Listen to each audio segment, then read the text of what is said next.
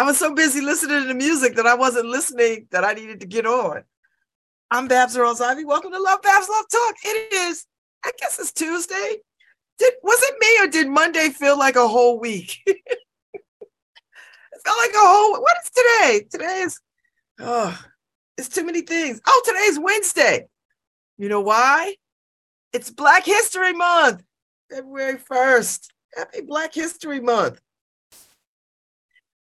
Oh my God. It feels like a week has gone by. I don't know. Time is flying by. I don't know if it's because I'm getting older or the days are longer or what is happening. I did a thing this morning. I dropped off a little kid to school. Do you know how long it's been since I dropped off a little kid at school? So my friend, Alicia Crutchfield McLean, is have a little medical leave. So her daughter, her 6-year-old daughter, Sienna, because her husband works at the at Amtrak, and so he's so her mother is in town, and she's got her sister friends are just rallying around her. So today was my first day dropping her off to school. She goes to the Obama school, and so I dropped her off at school. Oh, I mean, the whole thing. I was in the drop-off loop. You know, the drop-off loop? I haven't been in. She says to me, you sure you know what you're doing? I was like, girl, where do I go? Well, she's like, you got to pull in there and you drive around and you'll stop and they'll come and get me. I said, they come and get you? I don't have to walk you in? She's like, no. So I pull in, I drive around, and sure enough, they roll up to the car and get her. This was not my experience when I was a young mother doing carpool and drop-off stuff. I had to park, I had to walk them in, the whole nine. Oh my God, they made it so easy. You new mothers are soft. You new mommies are soft. I said it. Y'all are soft. Y'all get somebody to come to the car? Are you kidding me? So I guess that cuts down on fights and smack talking. Y'all are soft. In my day, you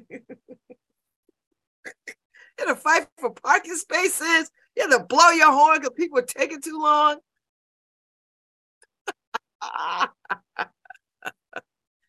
Okay. All right, you millennial mommies. Y'all are soft, I say. Soft. All right. That's enough of that. I'll leave that alone. The poet laureate, Ada Limon, is going to be at Yale University Art Gallery today at 4:00. I'm going to go because I like poetry and I want to see the poet laureate. So there you go.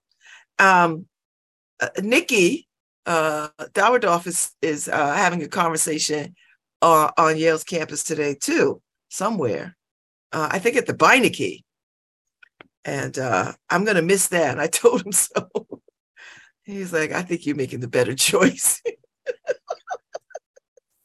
was like, I don't know. I don't know if it's a better choice, but I'm going with the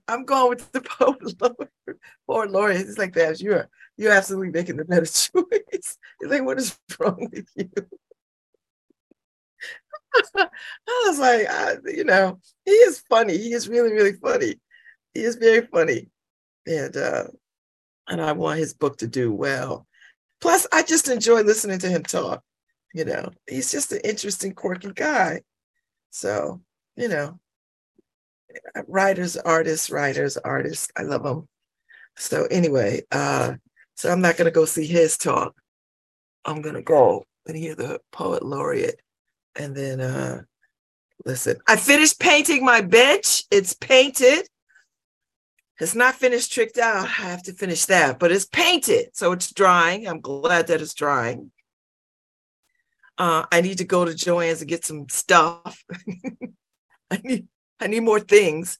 Beads, because I need more beads. I need more beads. Strands of have buttons. We need more beads. So So if you're listening to me this morning, I'll be at Possible Futures tomorrow for beading. So feel free to come and bead your little hearts out. I appreciate it greatly. So I got to run to Joanne's today. It is Black History Month. You know, the time where white people get to learn something about us. Black History Month is not for us. I mean, it is for us because schools, and they don't do a good job of,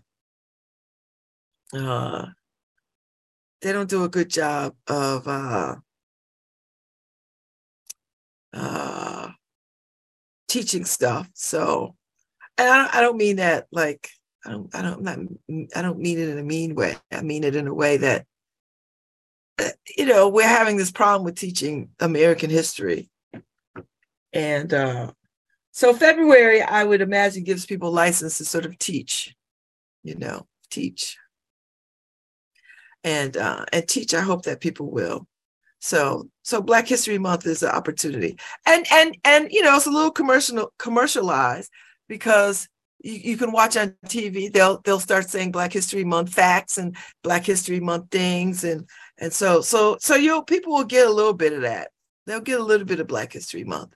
And schools in states that are, you know, progressive and, you know, resistant to this backlash to anti-Black history stuff, we'll do a good job. And that's our, you know, that's all we can hope for these days, because people are just annoying. And I think the theme this year, and you know, Black History Month goes from February 1st to March 1st, you know, like 28 days. So let me give you some facts. February is dedicated to Black History Month is the annual celebration of achievements by African Americans and a time for recognizing their central role in U.S. history.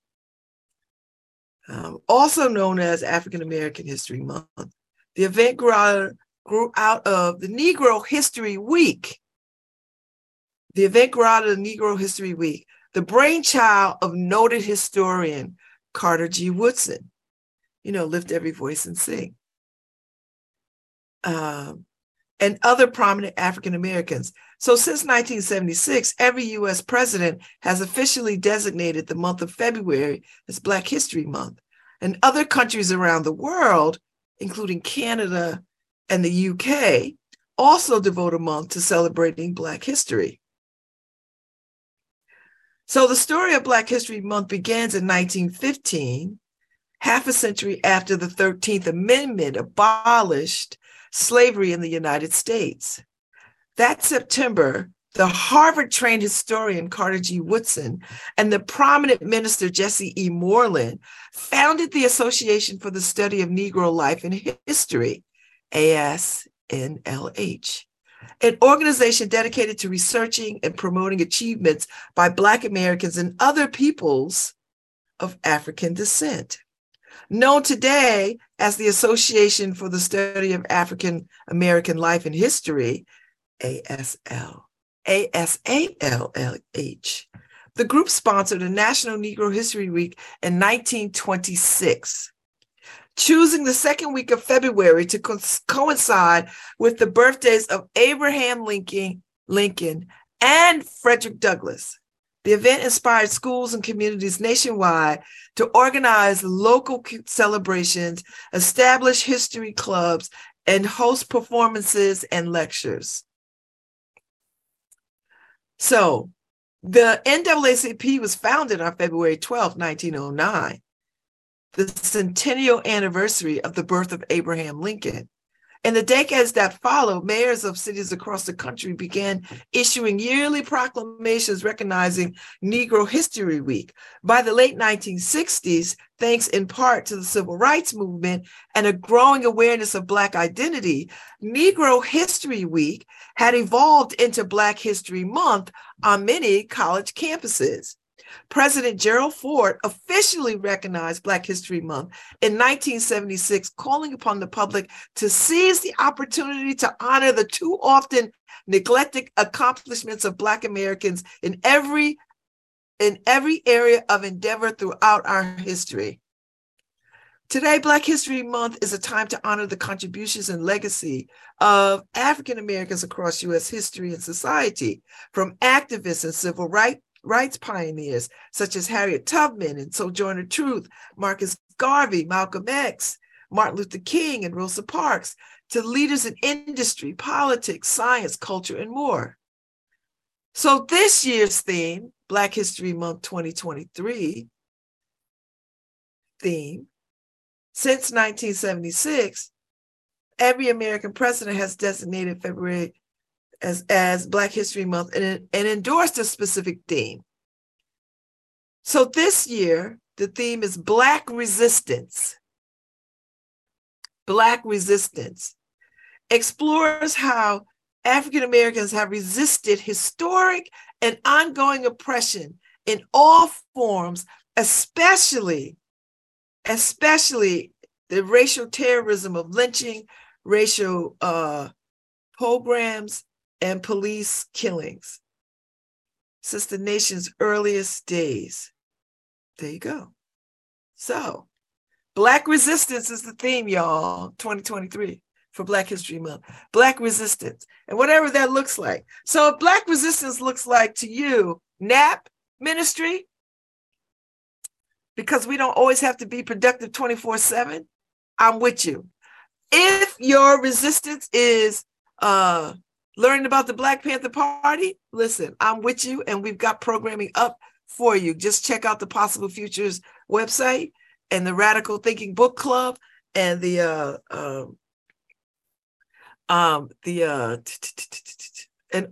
everything else that we have going on. I can't remember. Oh, that's terrible.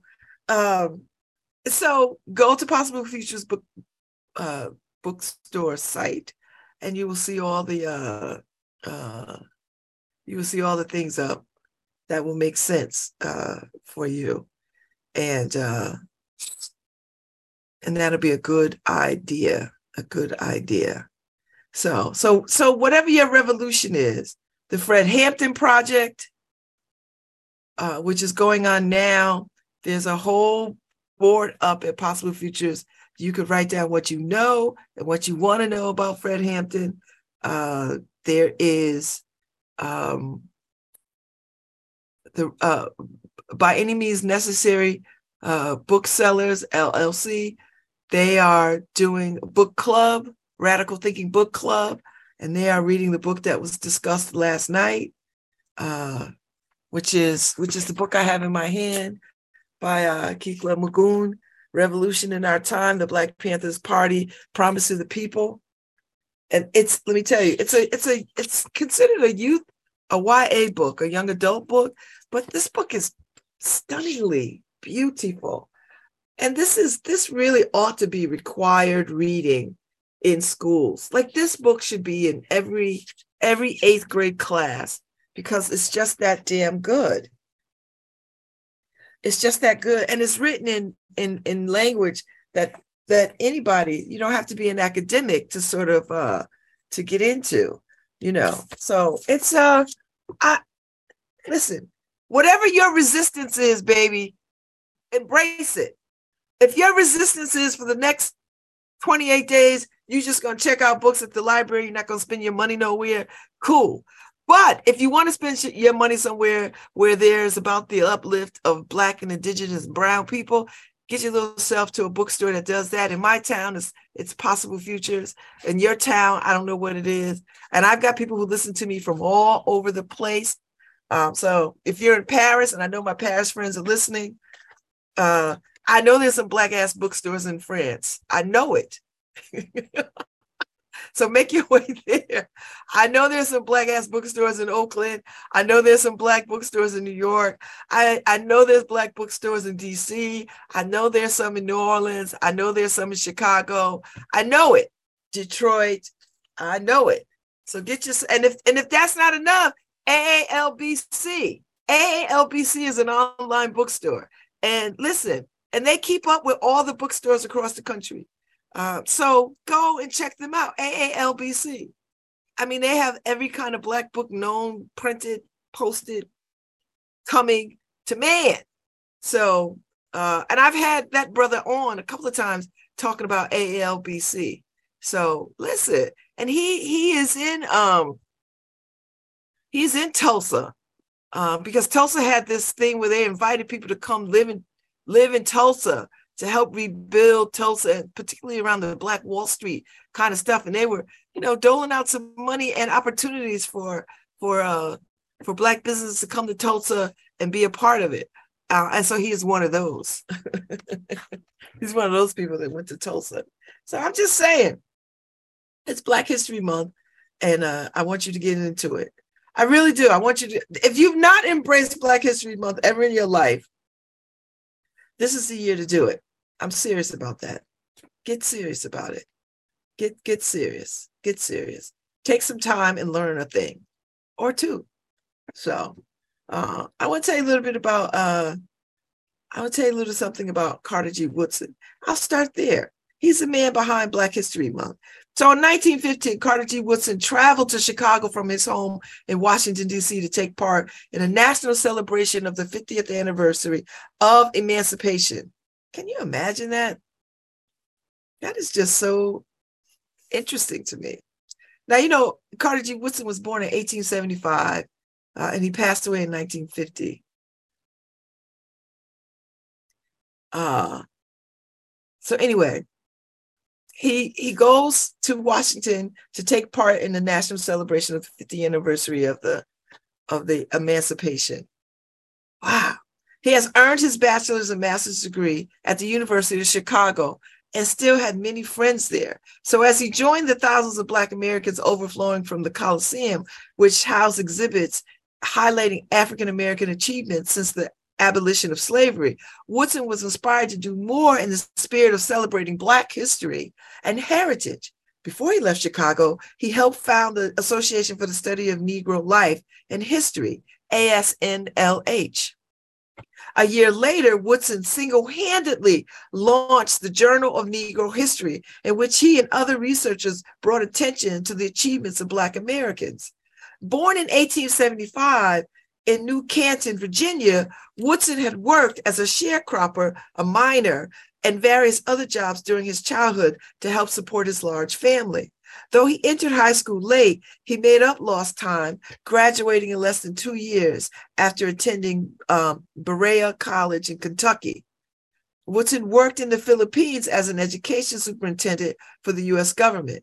He earned his bachelor's and master's degree at the University of Chicago before entering Harvard.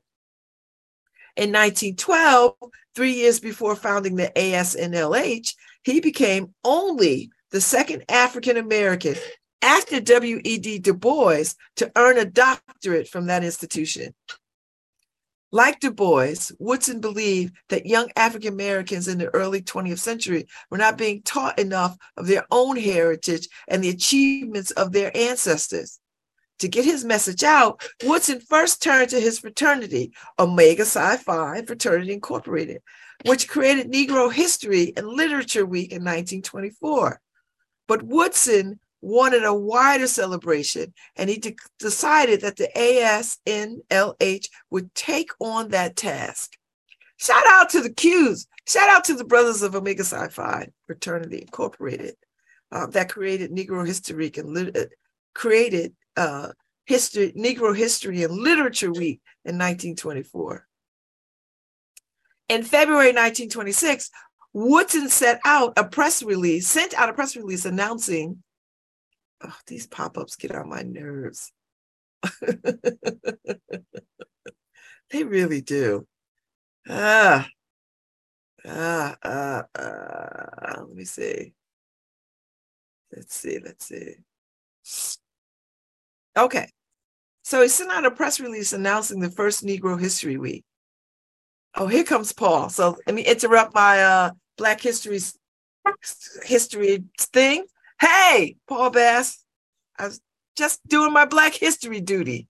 Well, good morning, Bass. We're going to talk about a little present day stuff, but then also go into a little history as well. Not super long history. I'm here with Beth Ewing on Winthrop Avenue. Hi, Beth Ewing. Just for getting ready to chat, we already found out we have like 90 things we can talk about. We'll start out with the word on the street today, which is what Beth's doing right now, which is not the most upbeat part of the day. Well, it's okay though. It's okay. Where are you coming from, Beth? I'm coming from Yale New Haven Hospital. I just left my daughter there. She has to have some surgery this morning, but it's okay. Nothing to be alarmed. Well, it sounded to me like it was an emergency, some kind of procedure that's going to be It's not an emergency. This is something that has been coming for quite a while. It's a procedure she has to have that should take 2 or 3 hours, and then maybe by tomorrow or so she'll be able to come back home again. And you'll go get her. I will go back and get her. They got me right here. They're texting me already. They have me right here. They'll keep you up to date with whatever's going on. How old's your daughter, Beth? She's okay. Hold it. Yeah, I knew we were of the same generation. You see, you knew it. I'm always doing base 3 divided by 9 to get my kids' age. No, I do it too. It's like, what order are they in? What are the names again? Listen, I do that too. I think she's. I want to say, I'm so ashamed and so embarrassed. Don't be shy. By the way, I do have this all 4 the time. daughters and a lot of grandchildren and trying to keep Oh up my with all the goodness. dates and Okay. everything. So she's in her 20s so or 30s. she's in her 40s. Oh, in her late 40s. Oh, so that's what I was interested in. She's so in her late 40s. So mom is still taking her to the hospital when she's in her late 40s. So you're very much in her life. Yeah, she had to have a ride, Mm-hmm. to get there and to get back. Does she live here? She lives here on the 3rd floor. And what floor do you live on? 2nd. Now, one thing, Beth, I want to show you this, Babs. I was walking down Winthrop, and every time I walk down Winthrop on the north side of Whaley, I always feel like this stunning shower of light comes out of the sky because there are all these beautiful houses that you don't kind of notice because it's pretty dense. Like Beth's house and the house next to it are just these beautiful Victorians that are nicely painted with the details on the porches and they're roomy. Yeah. I just think it's this island in the middle of this busy city that we don't always see because it's not a big through street. It's one way. Right. But a lot of traffic does come through here. Actually, it has slowed down some since they put the speed bumps. They put speed bumps? Oh, yeah. Yes. That's Winthrop. The next block. And when did they do Winthrop. that? Yeah. They did that, I believe, sometime last year. It's been at least a year. So what does that mean for your life? Well, I mean, I don't have any little babies, but I'd be scared to death for them to be outside because they come down the street like, 40, 50 miles an hour, 60 miles an hour. They have come down the street so fast that if I'm sitting in the front in my study, I hear the noise, but by the time I look, there's just a blur left, like a tail, the blur. Now, the speed bump isn't that close, is it? It's right here. There it is. Oh, I see it right there. Now, does that in enough advance that they slow down or do they come flying down? They fly up in the air? They drive as fast as they can until they get to the speed bump. Then they get over the speed bump and then they fly again. So, but you said it has changed for you. Well, not that much traffic. Traffic still comes through, but there's not a constant stream of traffic. I don't know why people love the street. I don't know. But is it because of the speed hump that has it made them go slower? That traffic has eased up some, just a little. And how about noise-wise? Is it less noisy with the speed hump? Yeah. I mean, it's working. Speed humps work? Because I never know. I think if you had a speed hump every 5 feet, it would work. So, Beth, you told me you've been 20 years in this house. You rent, At least, yeah. And how many of the apartments are your family? Just one. Oh, the landlord lives on the first floor. Oh, and you live on the second, third. And how many generations of your family? Just one. I'm the only one. Oh, I thought you said your daughter lives. She lives on the 2nd floor. Oh, I see what you mean. You don't mean down through the generations. You mean, she lives on the 3rd floor with her grandson. Her grandson? I mean, with my grandson. Your grandson. So 2 of them live on the 3rd floor. I live on the 2nd alone. My landlord and his wife live on the 1st. So it must be nice to live with your daughter, is it? I mean, people always say... yeah, because I never see her. She never sees me. She's busy. Do you see the grandson? We don't.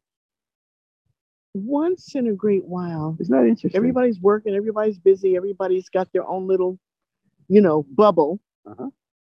Because that's the way life has become,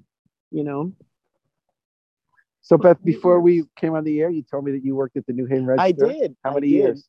Just about 27. Did you retire at the end? I was laid off. Oh, was that because they were bought by that hedge fund? So they didn't really want humans. They don't know. And they didn't want humans before that, but they didn't have much of a choice. Well, now everything's out of Norwalk because it's the Hearst company, so they must have people calling from Norwalk. Well, they have also off of Exit 8. Yeah, New Haven Register is there. That's like a little pod. you know, So when did you work there? From when to when? from 1983 to Oh. 2000, what's it, 2001, something That like would be that. 18 years. Two?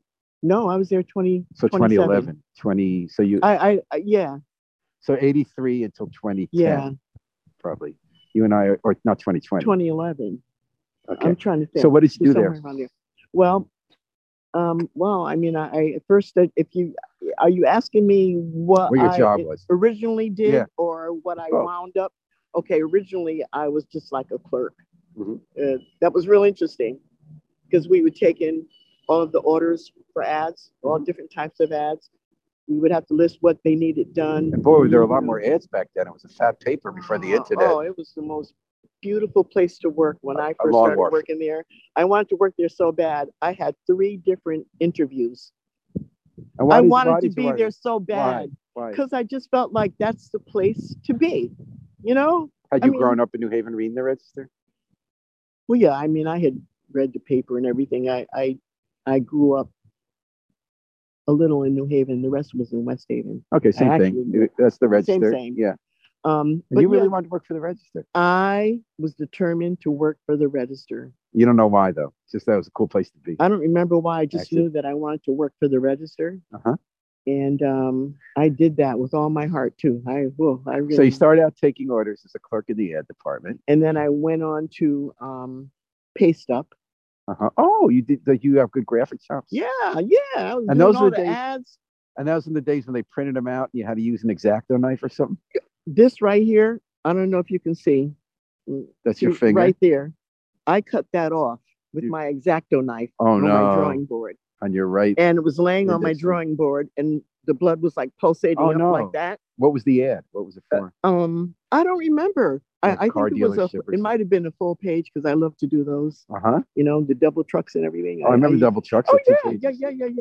yeah. Back in the day, Yeah, advertising. back in the day, yeah. But Oh, wait, 83 was on Orange Street. 83, they had just moved. Oh, just May along of our, 83. because I used to work, it was on Orange Street. I used to work there in like 1980 on Orange Street. Yeah. Oh, yeah. Well, they had just moved not long before I started working on So Long so One. one day you cut your finger. What happened? Did they have to take you? They anywhere? said that I was going to have plastic surgery, but I said squash that because it, basically, did its best. I don't have any feeling right here. Oh wow! It's like, but no. it skipped over because I gotta be honest. If I looked at your finger, I wouldn't know. You can, yeah, I don't know if You you have to can work see it real right closely. there. You have to look really, see that right there? You can almost see through it. Uh huh. It's like, anyway, that's the part that I So did cut that off. make you want to stop doing the job? Or you still determined?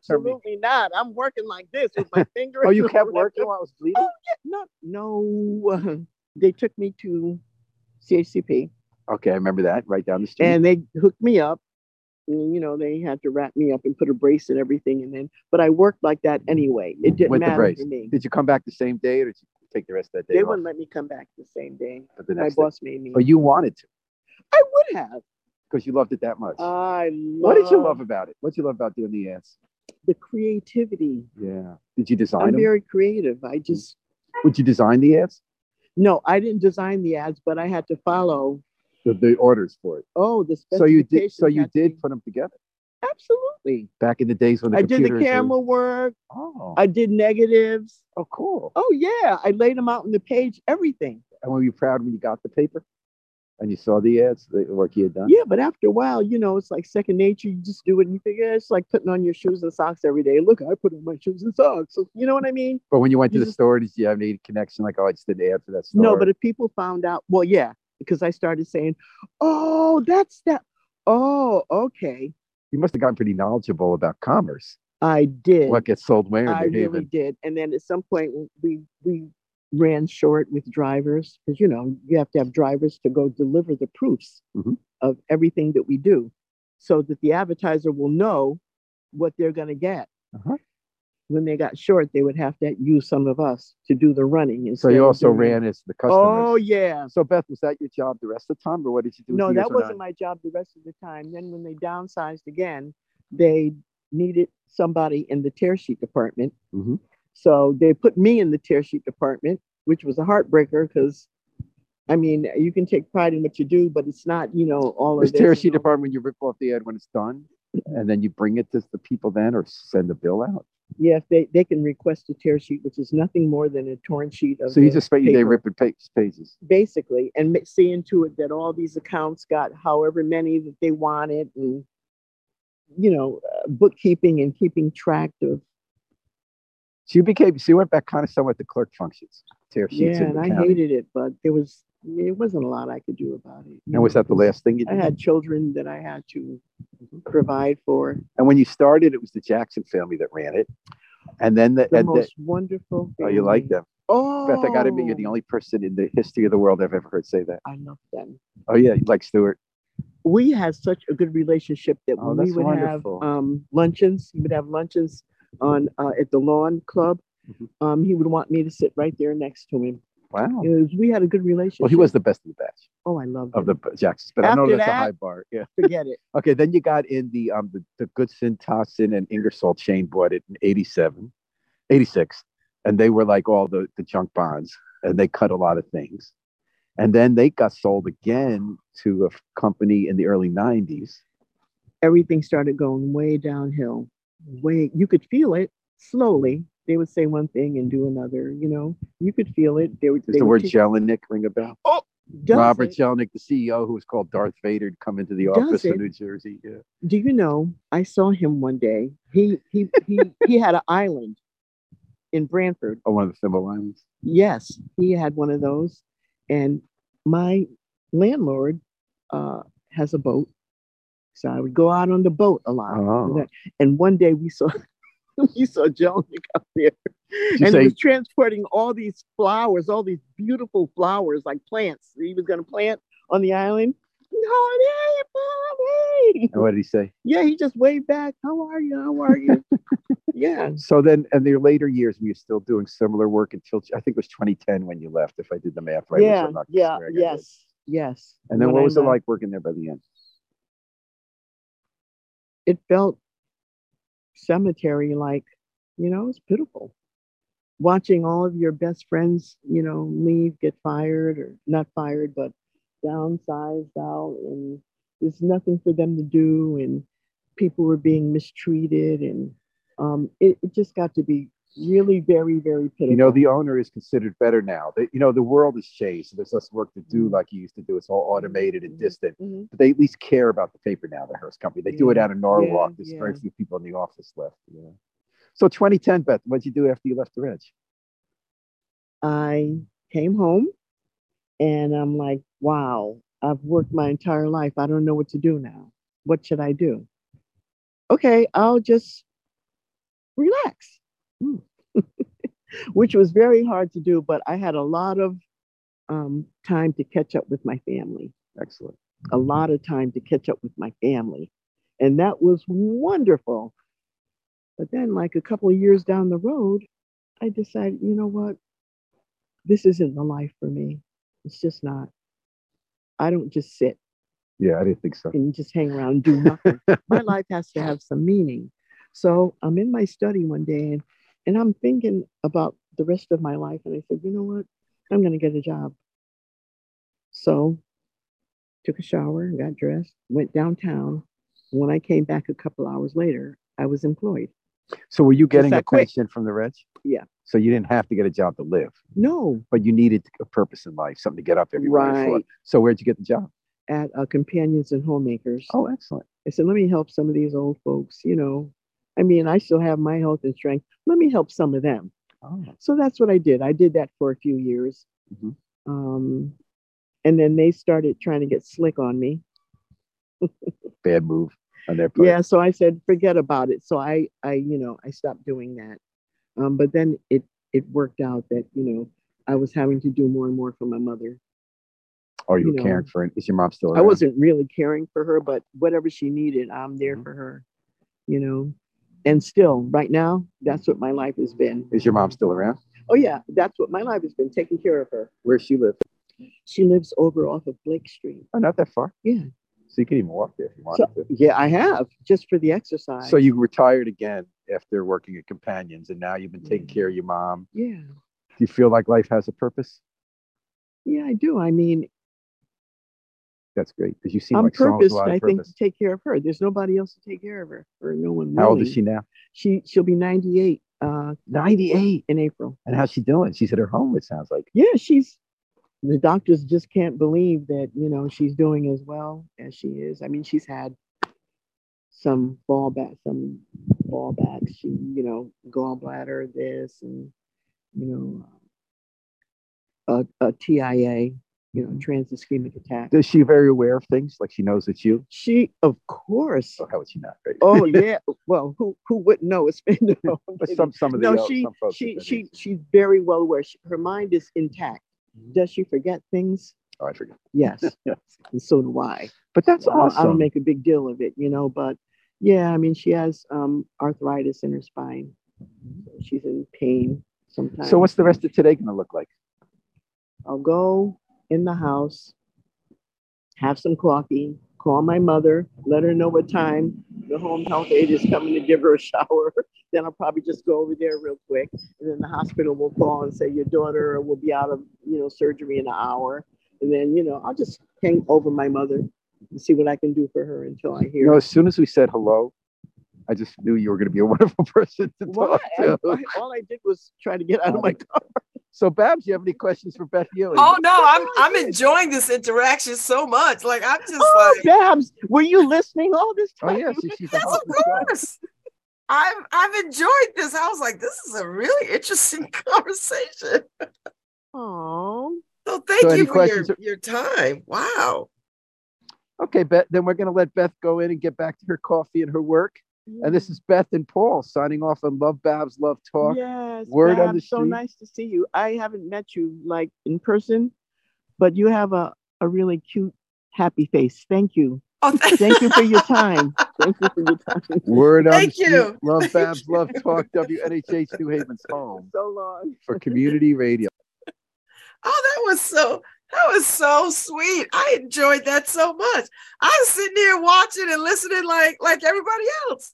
It was a good conversation. I enjoyed her. She's quite engaging. And I could tell Paul really liked talking to her. Like I could tell you like talking to her, Paul. So that was nice. That's what I mean. We need some gift cards. Give people little gift cards for coffee at some local coffee shop or something or whatever. We should do that. And if anybody wants to sponsor that, feel free. Just hit us up. If you're listening to us or you work at a coffee shop and you're like, I really dig that word on the street, and we'll shout you out. We'll say coffee compliments of XYZ coffee shop. That'd be kind of cool. We do this. I mean, we've got a body of work now that proves that we do word on the street on a regular basis. So it's not like we try to be fly by night. We are about this. We are about talking to people on the street and getting a sense of who they are and giving the rest of New Haven an opportunity to see New Haven. That's what I like. I don't know if I would have ever met Beth. I don't know. But this morning she came with a mighty fine word, a good story of being rooted here in New Haven, working here in New Haven, raising a family here in New Haven. Her mother is here in New Haven. Her mother's 98 years old. I don't know if I'll see. Unlikely we'll see 98. Unlikely. But I love these stories. I love these caregiving stories. So thank you for that. That was nice.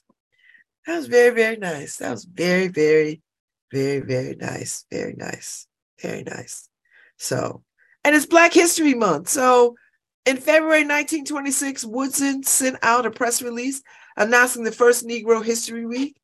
He chose February because the month contained the birthdays of both Abraham Lincoln and Frederick Douglass, two prominent men whose historic achievements African Americans already celebrated. Lincoln's birthday was February 12th. Douglass, who was formerly enslaved, had known his actual birthday, but had marked the occasion on February 14th.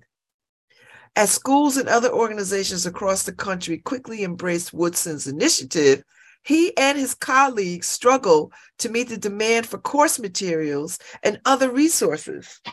The ASNLH formed branches all over the country, though its national headquarters remained centered in Woodson's row house on 9th Street in Washington, D.C., the house was also home base for the Associated Publishers Press, which Woodson had founded in 1921. The author of more than 20 books, including A Century of Negro Migration in 1918, The History of Negro Church, 1921, The Negro in Our History, 1922, and his most celebrated text, The Miseducation of the Negro, in 1933. Woodson also worked in education as principal for the Armstrong Manual Training School in Washington, D.C., and dean at Howard University and the West Virginia Collegiate Institute. Clearly, Woodson never viewed the study of Black history as something that could be confined to a week. As early as 1940s, efforts began to expand the week of public celebration and achievement.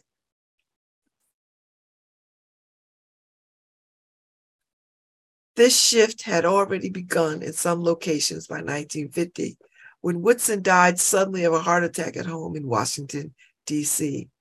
When the rise of the civil rights and the Black Power movements in the 60s, young African Americans on college campuses were becoming increasingly conscious of the historic dimensions of their experience. Younger members of the ASNLH, which later became the Association for the Study of African American History, urged the organization to change with the times, including the official shift to a month-long celebration of Black history. In 1976, on the 50th anniversary of the first Negro History Week, the association officially made the shift to Black History Month. Yay!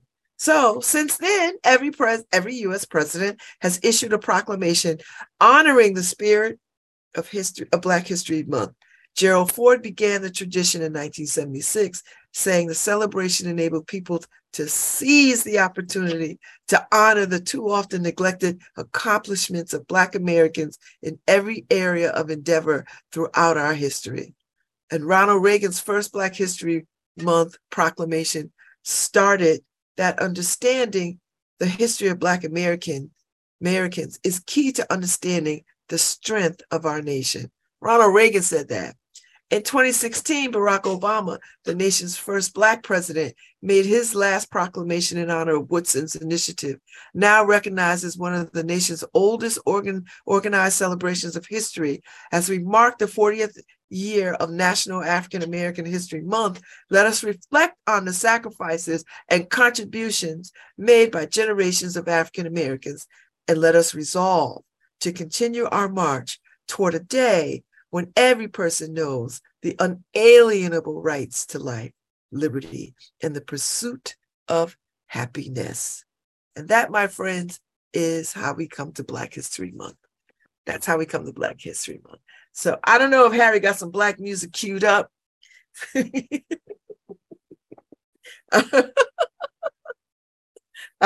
don't know. I don't know if we got some Sweet Honey in the Rock or some Stevie Wonder or that's what I'm going with, some of that kind of music today and for the week. So it's February, and I need to go blow some cinnamon in the doorway for good luck. That's the tradition. I meant to do that this morning when I stepped out, but I guess it's never too late to do what you can do. So when I take a break, I'll be back at 10:15. I'm not going anywhere yet. I got about 5 more minutes. But I'm going to go and blow some cinnamon in the doorway. And I'm feeling unduly lucky. I'm feeling very lucky. And every day I'm going to bring you a little Black history fact or something. But I wanted to start with Carter G. Woodson, because I think that's important to begin at the beginning. So I don't know, Harry, if you could find Lift Every Voice and Sing, that would be really, really good if we could play Lift Every Voice and Sing and make that part of our show for the month. Because if you don't know Lift Every Voice and Sing, I didn't know it. I didn't learn Lift Every Voice and Sing until I went off to college, and I went to a Black college. So that's how I learned it. Because we had a whole my freshman year, all freshmen had to take immersive Black history stuff, because you wasn't going to come to a Black school and not know nothing about Black people. So they built that into the curriculum for freshmen, that you had to take, and that's where you learned Lift Every Voice and Sing, and you learned, you just learned all the things. So I'm just going to tell you about it. So let me give you this before I jump off, before I take a break. And if Harry could find Lift Every Voice and Sing, that'd be good. So in 1919, the National Association for the Advancement of Colored People, the NAACP, Lift Every Voice and Sing, the Negro National Anthem, dubbed Lift Every Voice and Sing, the Negro National Anthem, for its power in voicing a cry for liberation and affirmation for African American people. So there you go. So it was it wasn't written by Carter G. Woodson. I'm sorry, James Weldon Johnson. Oh, I'm getting my Black peoples mixed up. So it Lift Every Voice and Sing is a hymn with lyrics by James Weldon Johnson, who lived from 1871 to 1938, and set to music by his brother, J. Rosamond Johnson, who was born in 1873 and passed in 1954. So it's written from the context of African Americans in the late 19th century. The hymn is a prayer of thanksgiving, as well as a prayer for faithfulness and freedom, with imagery which evokes the biblical exodus from slavery to the freedom of the promised land. So just so you know. So after his first recitation in 1900, Lift Every Voice and Sing was communally sung within Black communities, while the NAACP began to promote the hymn as a Negro national anthem in 1917. It has been featured in 14 different Christian hymnals and has also been performed by various African-American singers and musicians. Oh, don't you just love that? That's the whole point. So James Weldon Johnson was the chair of the Florida Baptist Academy in Jacksonville, Florida. He had sought to write a poem in commemoration of Abraham Lincoln's birthday. However, amid the ongoing civil rights movement, Johnson decided to write a poem which was themed around the struggles of African Americans following the Reconstruction era, including the passage of Jim Crow laws in the South. Lift Every Voice and Sing was first recited by a group of 500 students in 1900. His brother, J. Rosamond Johnson, would later set the poem to music. After the Great Fire of 1901, the Johnsons moved to New York City to pursue a career on Broadway. In the years that followed, Lift Every Voice and Sing was sung within Black communities. Johnson wrote that the school children of Jacksonville kept singing it. They went off to other schools and sang it. They became teachers and taught it to other children. Within 20 years, it was being sung over the South and in other parts of the country. I love that. Don't you love that? I love it. I love it. So a scripture by Augusta Savage named after the song was exhibited at the 1939 New York World's Fair, taking the form of choir of children shaped into a harp. Savage was the only Black woman commissioned for the fair, and the sculpture, which was retitled The Harp by organizers, was also sold as miniature replicas and on postcards during the event. Like other temporary installations, the sculpture was destroyed at the close of the fair. So as the Black National Anthem in 1919, the National Association for the Advancement of Colored People, the NAACP, dubbed Lift Every Voice and Sing the Negro National Anthem. And James Weldon Johnson would be appointed to serve as the NAACP's first executive secretary the following year. It has similarly been referred to as the Black National Anthem. The use of the term the Black National Anthem in reference to Lift Every Voice and Sing has been criticized. Timothy Askew, and a professor at the historically Black Clark Atlanta University, argue that the use of the term Black National Anthem could incorrectly implicate a desire of separatism by Black communities, that the lyrics of the hymn do not overtly refer to any specific race which has inspired people to perform it outside African American communities. And identity should be developed by the individual himself, not by a group of people who think they know what is best for you. Some conservative commentators have similarly criticized performances and references to Lift Every Voice and Sing as the Black national anthem as separatist and diminishing to the Star-Spangled Banner as the national anthem of the United States. In response to Askew's remarks, the NAACP then Senior Vice President of Advocacy and Policy, Hillary O. Shelton, told CNN that the hymn was adopted and welcomed by a very interracial group, and it speaks of hope in being full first-class citizens in our society. Used in conjunction with the U.S. national anthem for the Pledge of Allegiance during public events, it is evident in our actions as an organization, and here in America, it is evidence that we are about inclusion, not exclusion. To claim that we as African Americans want to form a confederation or separate ourselves from white people because of one song is baffling to me. In February 2022, Representative Jim Clyburn announced his intent to table a measure proposing that Lift Every Voice and Sing be designated as the national hymn of the United States. Well, that's quite interesting. All right, so I'm going to take a break. I'll be back at 10:15. We're going to give you some of this Black history. We started from the very beginning with Carter G. Woodson, and we segued into the Lift Every Voice and Sing by Weldon Johnson, and I hope it was James Weldon Johnson. I hope it was a good lesson for you. But I'll be back in a few minutes.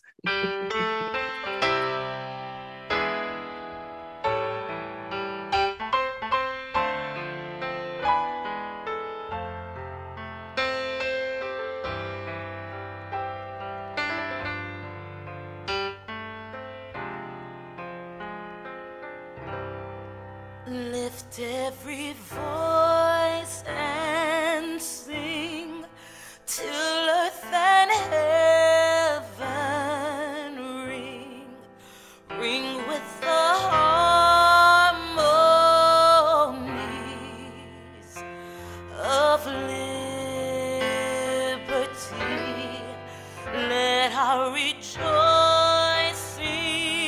rise high as the listening skies. Let it resound loud as the rolling sea.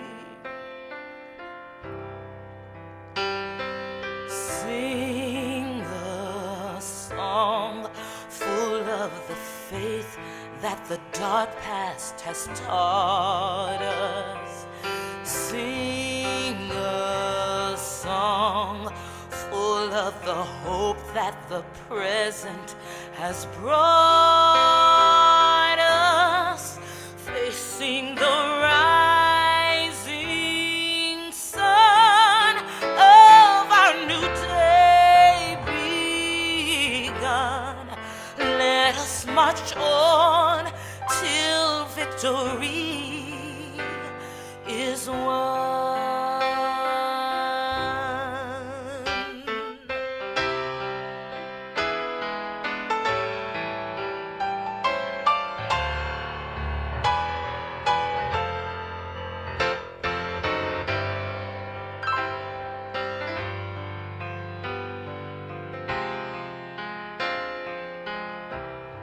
Stony the road we trod, bitter the chastening rod, felt in the days when hope unborn had died, yet with a steady beat have not our weary feet come to the place for which our fathers died.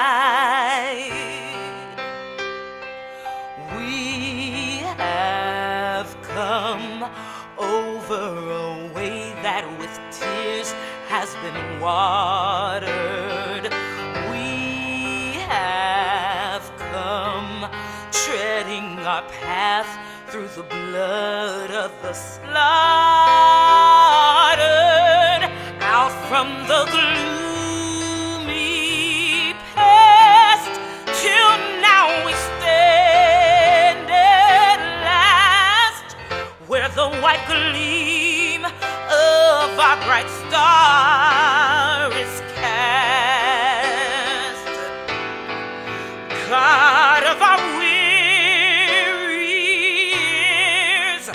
God of our silent tears, thou who hast brought us thus far on the way, thou who hast by thy might led us into the light. Keep us forever in the path we pray. Hi, this is Babs Rawls Ivy from New Haven, Connecticut, and you're listening to Stray from the WNHHLP places our 103.5 God FM, where we streaming met live at thee. newindependent.org. Lest our hearts, drunk with the wine of the world, we forget thee. Shadowed beneath the hand, may we forever stand true to our God, true to our native land, true to our God, true to our native land.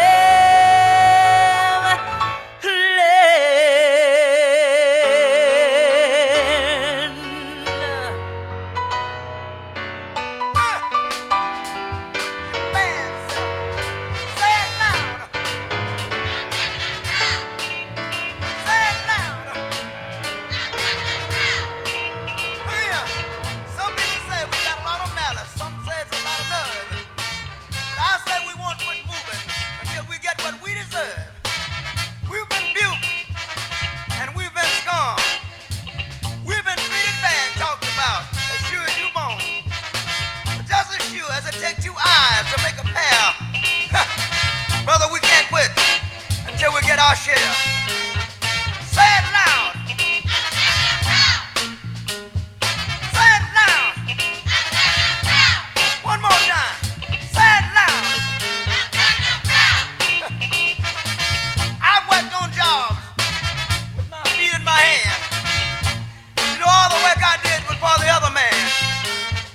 But now we demand a chance to do things for ourselves. We're tired of beating our head against the wall and working for someone else. Say it loud. Say it loud. Say it loud. Say it loud.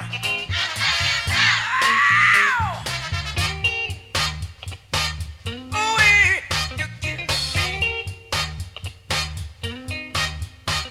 All right. Out of sight. All night. So tough. You're tough enough. Ooh-wee. You're killing me. Say it loud. Say it loud. Now, we demand a chance to do things for ourselves. We're tired of beating our heads against the wall and working for someone else. Look here, there's one more thing I got to say right here. Now we're people, we like the birds and the bees.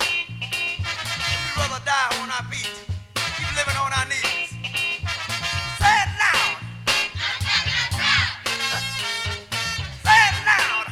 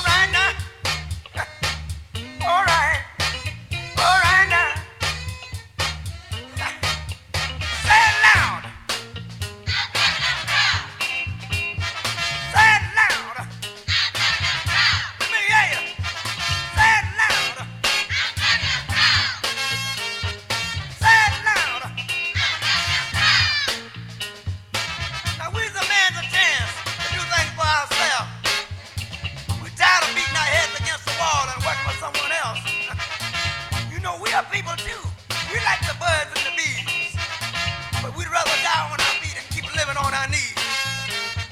Say it loud. Say it loud.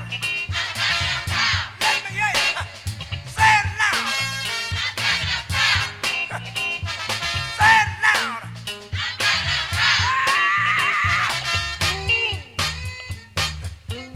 Ooh, you're killing me. All right, out of sight. All right, out of sight. Ooh, oh no. Ooh, killing me. Ooh, ooh, ooh, ow. Say it loud. Say it loud. God, I'm feeling. Say it loud.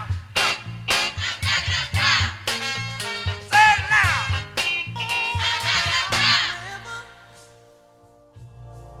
In a little tent, oh, and just like the river I've been running ever since. It's been a long time coming, but I know a change gonna come. Oh, yes, it will. It's been too hard living, but I'm afraid to die. 'Cause I don't know what's up there beyond the sky. It's been a long time coming, but I know a change gonna come. Oh, yes, it will. I go to the movie and I go downtown. Somebody keep telling me don't hang around. It's been a long time coming, but I know a change gonna come. Oh, yes, it will. Then I go to my brother and I say, brother, help me please.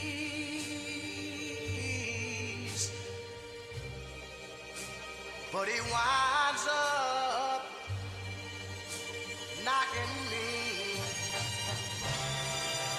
back down on my knees. Oh, there've been times that I thought I couldn't last for long, but now I think I'm able to carry on. It's been a long time coming, but I know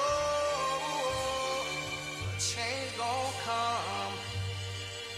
Oh, yes, it will.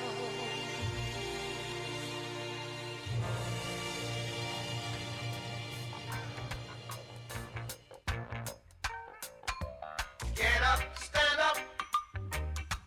Stand up for your right. Get up, stand up. Stand up for your right. Get up, stand up.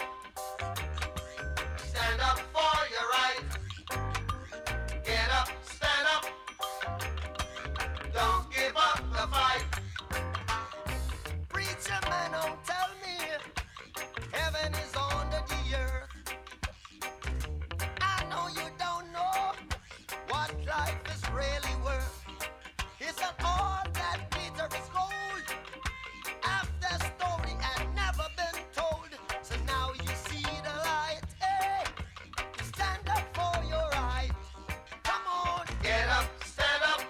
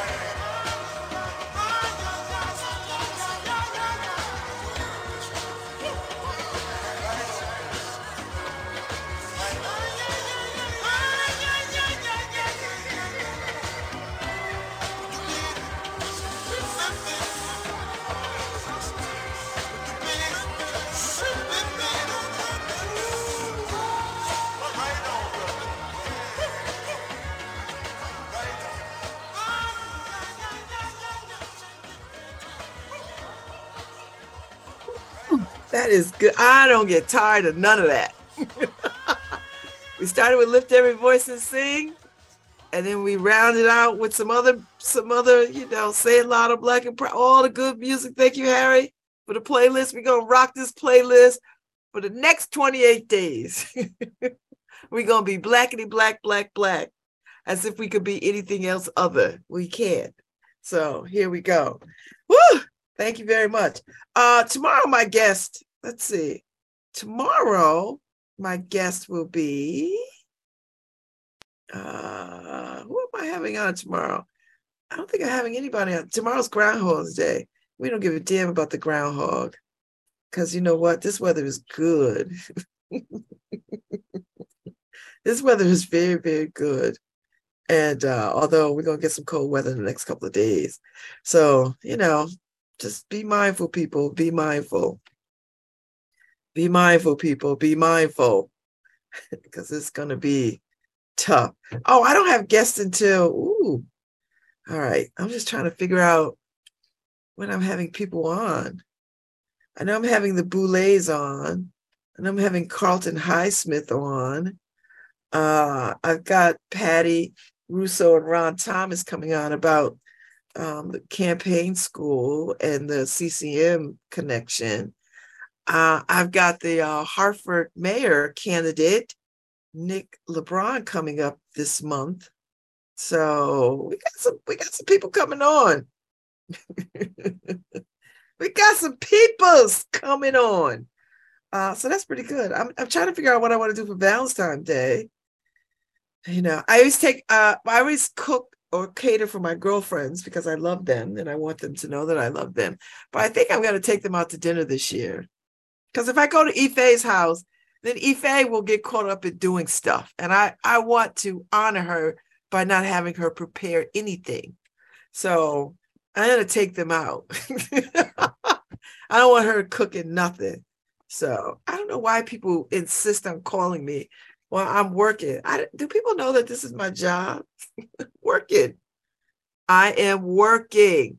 So there's something wrong with my camera. I don't know what it is. It's like, when you have an old TV. Remember them old TVs and the color would fall out? So I don't know what's wrong with my monitor. I don't know if I need a new monitor. I need to take this. The last time I took my desktop to Best Buy for a tune-up, a tornado came through North Haven and damaged the store and damaged my damn laptop and my desktop and my laptop because I took them in for a tune-up. So they had to give me new stuff.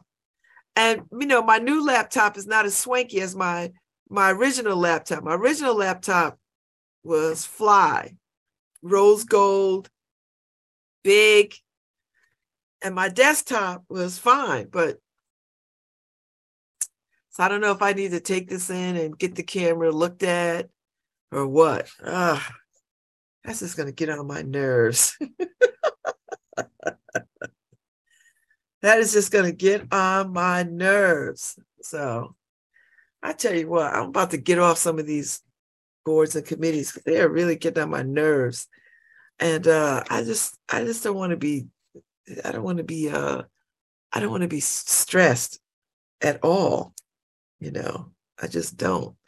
So anyway, this is the way of the world. This is the way of the world. This is the way of the world. So I'm just trying to hammer down some times for people. So I'm about to give all this up because I got a real goal in front of me and I need to handle that goal. And everything else is not in my universe. So I might have to just bounce from a few things so that I could focus my time and energies on my goal. So, but we'll see, nothing. I'm not determining anything at the moment.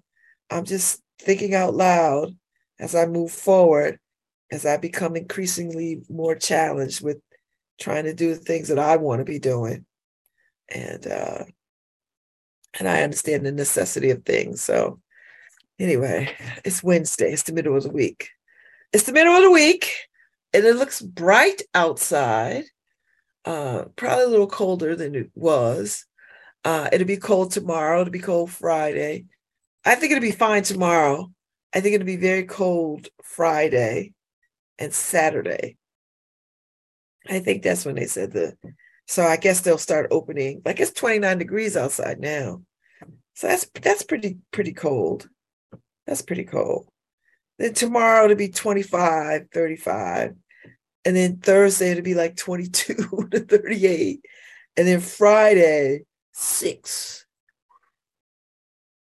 and windy. I would try to figure out all the things that I need to do today and tomorrow so I don't have to be messing around outside too much, because I know.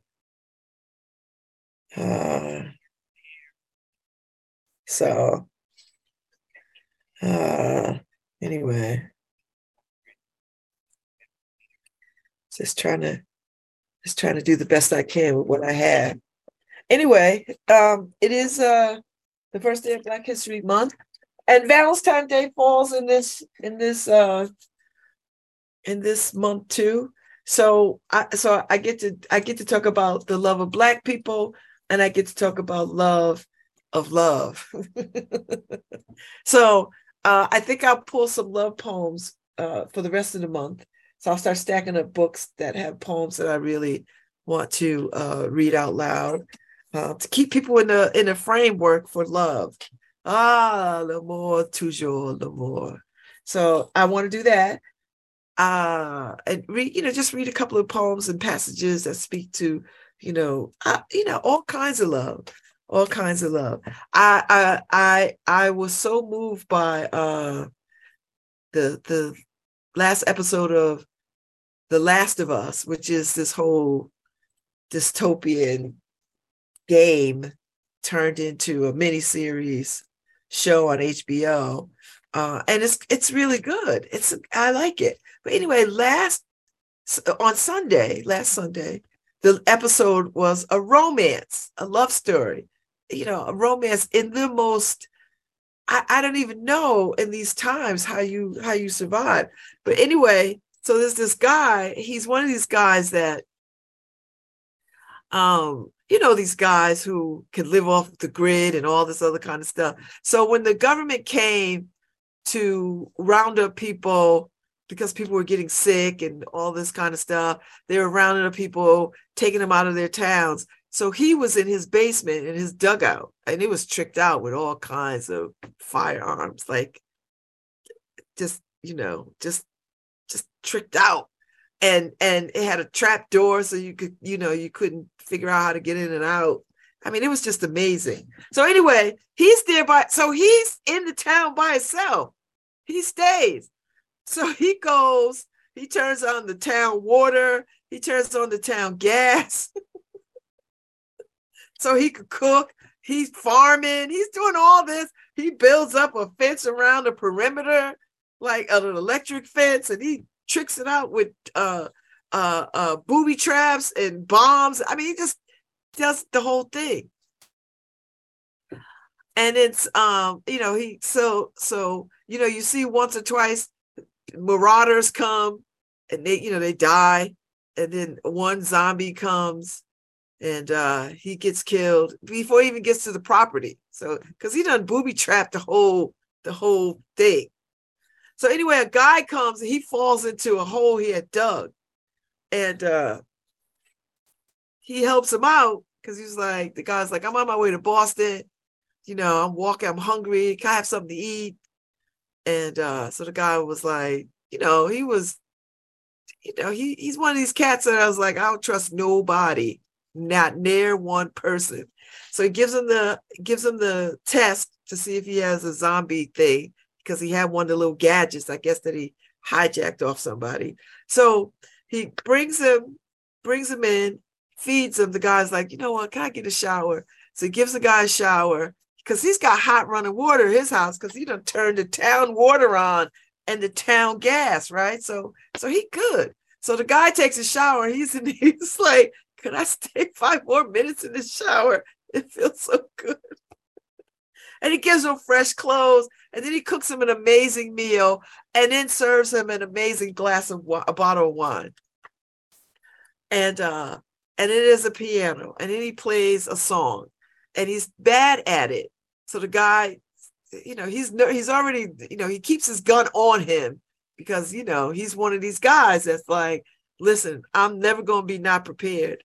So he plays the piano, and it's a Linda Ronstadt song. It's a beautiful song. Y'all know the song.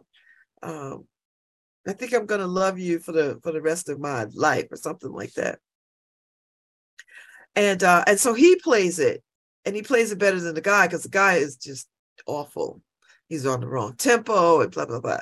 So he moves him out the way. He plays the piano. And so the guy says, boy, she must have been with some girl. And he was like, no, not a girl. And so then he realized, then that's when you first understand that he's gay, they're gay. And then they get together, and then you see the passage of time, the first 3 years, the next 10 years, the next 15 years. Like, you see the passage of time. And then some marauders come again. I don't know why I keep calling them marauders. I just like saying marauders. Marauders come, and he's behind his perimeter, but he does get shot by one of them. Now, they all get killed, but he got shot. So the guy comes out, helps him in the house, and he's thinking he's going to die. Like, the guy thinks he's going to die. So the guy's like, no, gets the bullet out of him, and then next thing you know, he's coming through the door, and the other guy is he's well. And then, he's in a wheelchair. So it might be MS or ALS or one of those kinds of things. And he's slowly declining. And he has asked that he wants to, end his own life. And the guy was like, okay.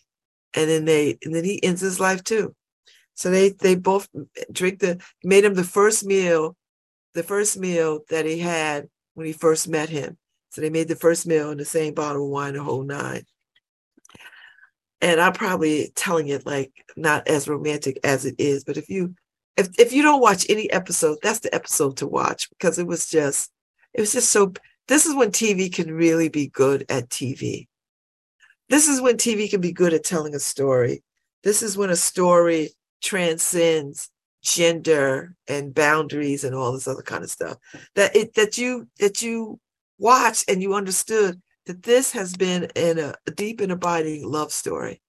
And I am just moved by it. And if anybody watches it and gets all in their feelings about a gay love story, then turn the TV off and go to hell outside or whatever. Or go turn on some football, because, football ain't gay. Just get out of my way. It was just so beautiful. And so the characters who the story centers around comes back, finds him, because he has been there before with the other woman, and who was killed. But now he's with this little kid, this little girl. So he comes back, and there was a note and a car key, and all the information. I mean, it was just something. It was just something to behold. It was just something, and I don't know what else to tell you except that it was just quite beautiful. And all the time that I was watching, I kept waiting. I was like, is this going to end? Is this going to, I kept like, are they going to let these people get eaten up by the zombies? Like, what is happening? But it didn't happen like that.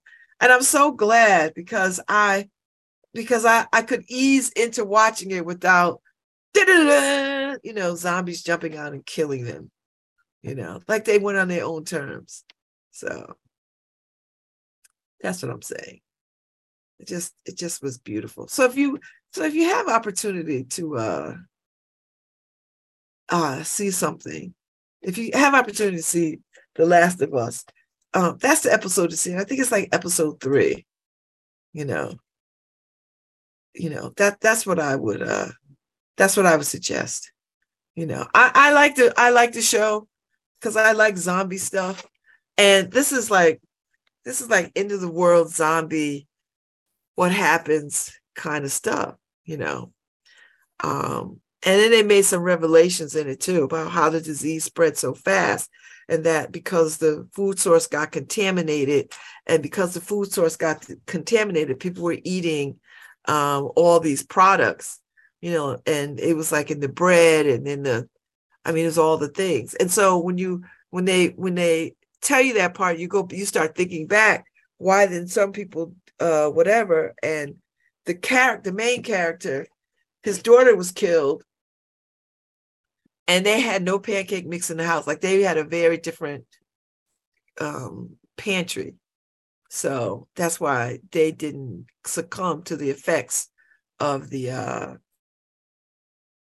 of this virus that was, starting to make them, eat people and stuff. It was something, let me tell you. That gave me pause, because they were like, well, who was the first person bitten? Well, it wasn't so much that it was the first person bitten. It was that everybody was consuming these products that were contaminated, Whew, it was just a lot, man. I watched because it just feels like a blueprint. Now, by the time now it's set in 2023, like it's set in 2023, and then it goes beyond, like it goes 25, 50 years, 30 years, 25 to 30 years into the future, right? But it starts in 2025, but they go 25, 30 years into the future, maybe 50 years into the future. And it's just dystopian, man.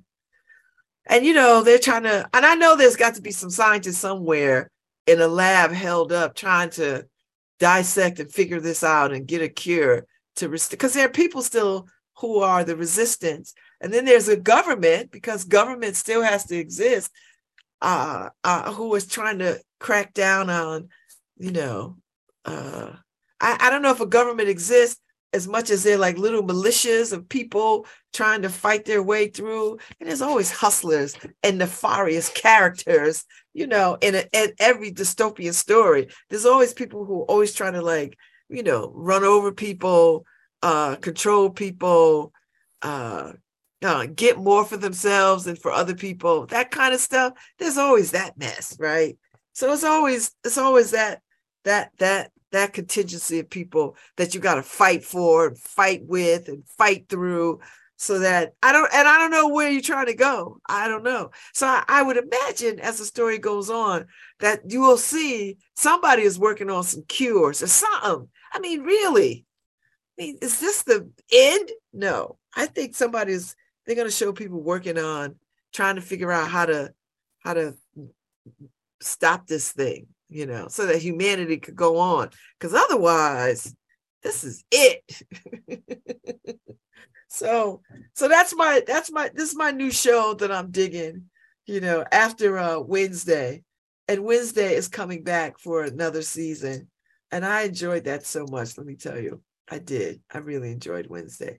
And speaking of Wednesday, the original Wednesday just passed away, Miss Loring. She just passed away yesterday. And she wasn't even that old. I was like, wait a minute, Lisa Loring. She was 64. I didn't know she was that young. I thought she was way older. Okay. So she passed away yesterday, or January 29th, or somewhere around there. And she's best known for Wednesday on the Addams Family, the show, the sitcom in the 1960s. And yeah.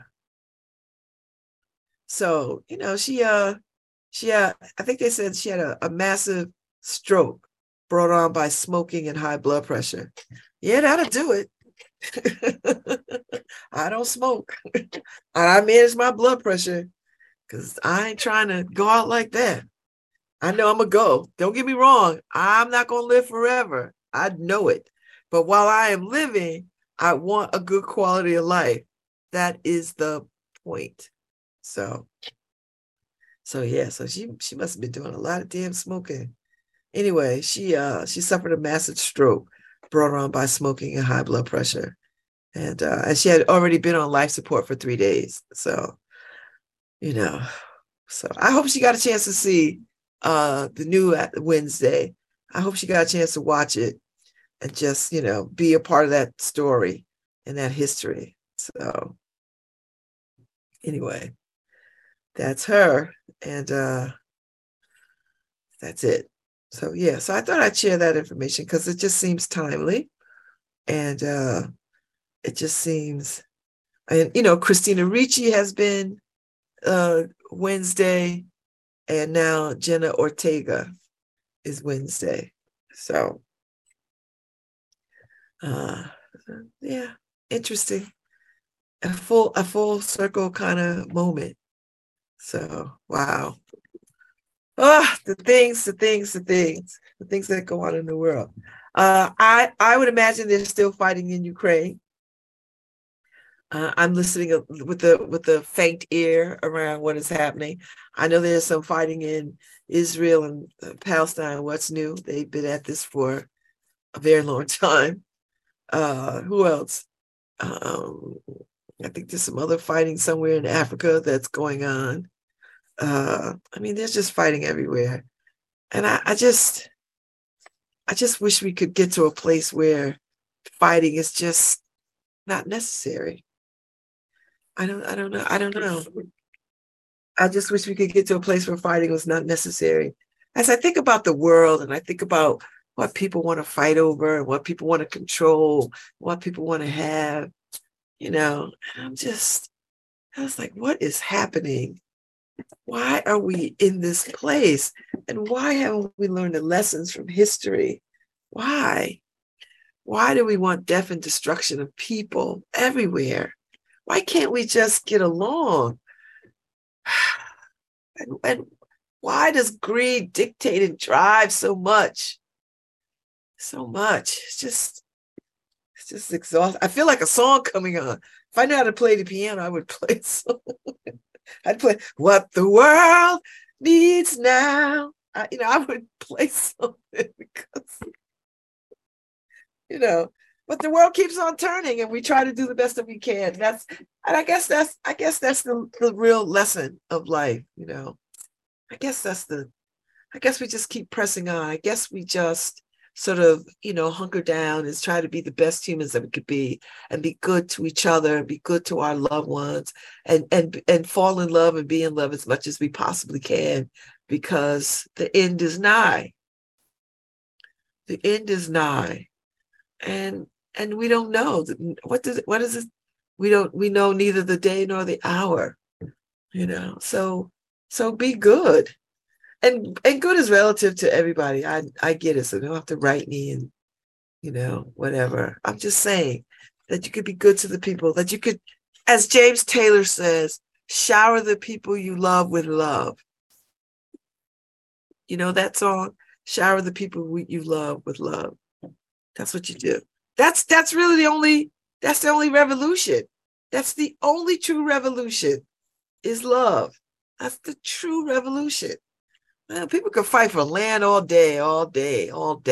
People can fight for minerals and oil and rights to stuff. You can fight that all day, but at the end of the day, it really is love. Because all those things, what is the point of all those things if love is not the answer? If it's not the answer, how much stuff can you control? And what do you get? There's no prize for that. You're going to die. Putin is going to die. Everybody's going to die. Somebody's going to die. People are dying right now. We're going to die. So how are you spending your time? Oh, my God. I need a walk. I need a walk out here in this fresh day. I need a walk. I need a good walk. That's what needs to happen. And I need to go and blow some cinnamon in my doorway. That's what I need to do. So, and I got to see where I can like not be doing stuff, but once I finish this art installation, and then I've got a storytellers retreat next month, which will be fine, which will be lovely to do. And I'm excited to do, because I love the art of storytelling. And I love the art of storytelling to bring us closer, not so much to control a narrative about what people must do in the world, but just as a way that we build better bridges to connecting with one another and sharing one another and being vulnerable with one another. I'm done with not being vulnerable with people. So that's where I live these days. I don't want to hide emotions. I'm not doing any of that. If you hurt me, I'm telling you, you hurt me. If you love me, I love you back. You know what I mean? Like I'm living in that space. I don't want to live in a space of fear anymore. And I haven't for a very long time. So I'm just telling you, I operate from a place of love and openness and vulnerability. And people are not vulnerable because they're just like, oh, you just can't let everybody in because they'll hurt you. If hurt is the worst possible thing, as long as they don't physically like knife you up, I'm good. I could withstand a broken heart. I'm withstanding a broken heart, and I'm glad of it, because that says, you know what? I'm very much alive. I am very much alive. If you can't withstand a broken heart, then you're not experiencing the full beauty of being human. Do you know what I mean? Like, that's part of being human. That's the full beauty of it. And we should live there, we should live there. So so listen, you get a broken heart, you mend a broken heart. What? Hearts are mendable. I'm here to tell you. So if you have a broken heart, mend your broken heart. Mend it. Get up off the floor, mend your heart, and go try again. Go fall in love again. That's the only recourse.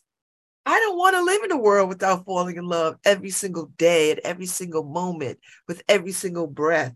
I don't want that kind of world or existence. I always want to be in love, and I always am in love. I always am. I don't care about a broken heart. I don't care, because I can mend it. It's not gonna, I'm not Anna Karenina. I'm not Miss Devereaux from Streetcar Named Desire. I'm not Blanche. I'm not any of those characters. I'm not Anastasia. I'm not all these tragic women who, allowed a broken heart to give them consumption, which is tuberculosis. It's like, all right, I know how to listen. You have a broken heart, there's things you could do. Purge, burn you some sage or whatever, the incense or whatever. Open some windows, put on your favorite music, drink you some good wine or whatever it is you like to do, or tea or whatever it is. And let yourself just be in the moment of a broken heart, and then get up, take a damn shower, put your clothes on, and get back out there. Get back out there. And if you see that person, what did Dionne Warwick tell us? If you see me walking down the street and I start to cry every time we meet, walk on by. That's what you do. Walk your ass on by. Don't be caught up in it. Just keep it moving. Because you know what? It's a new day. That's all I'm going to say. That's it. It's February 1st, Black History Month, and Valentine's Day, which is my favorite. So I'm going to be talking about love all month. So if you don't want to talk about love, don't tune in. But if it's all about love for you, I'm going to bring you a poem. I'm going to bring you some Black history. We're going to bring you some music. We're going to get it all in. So I'm on my way out. I got to go run some errands, get in these streets. But I want y'all to be safe out there. And really think about Black History Month. Celebrate go learn something, dig into something, get into it. Get into it. And then think about the people that you love. Be prepared to shower them with love. Just get into it. That's what I want you to do. Be loving, be in love, move in that space. It'll feel good. Just take all of February. I'm gifting you February. I'm gifting it to you. Take it. Fall in love. This is the month to fall in. If you're not in love, this is the month to fall in love. I'm giving it to you for free, baby. You don't got to pay for it. You don't got to pay for it. I'm giving it to you. So I'm out of here. Thank you, Harry Charles, for the music. Thank you for your support. Paul Bass, that word on the street was fire. I really enjoyed that. Talking to Beth was amazing. And I can't wait to see what you write up about her. And I get to see a full picture of her. So there you go. I'll see y'all later. We got to get on board, rolling strong, singing a song of freedom. Gonna sing a song of freedom. Can't keep us down no more. Gonna sing a song of freedom. Can't keep us from that door. That freedom train is rolling. We've got to get on board, rolling strong, singing a song of freedom. Can't keep the sun from rising when morning comes around. Can't keep the bird from flying. They're born to leave the ground. Can't keep the voice from singing when our heart is freedom bound. Rolling strong, singing a song of freedom. Brothers on the march, they got freedom in their heart. Well, the sisters on the way, I won't step aside today. Eyes on the prize, freedom is on the rise. Rolling strong, singing a song of freedom. Gonna sing a song of freedom. Can't keep us down no more. Gonna sing a song of freedom. Can't keep us from that door. That freedom train is rolling. We've got to get on board. Rolling strong, singing a song of freedom. Can't stop the song of freedom. Can't keep us down no more. Can't stop the song of freedom. Can't keep us from that door. That freedom train is rolling. We've got to get on board. Rolling strong, singing a song of freedom. Children on the line, gonna lift that freedom sign. Well, can't turn us around. They can't stop that freedom sound. This little light of mine.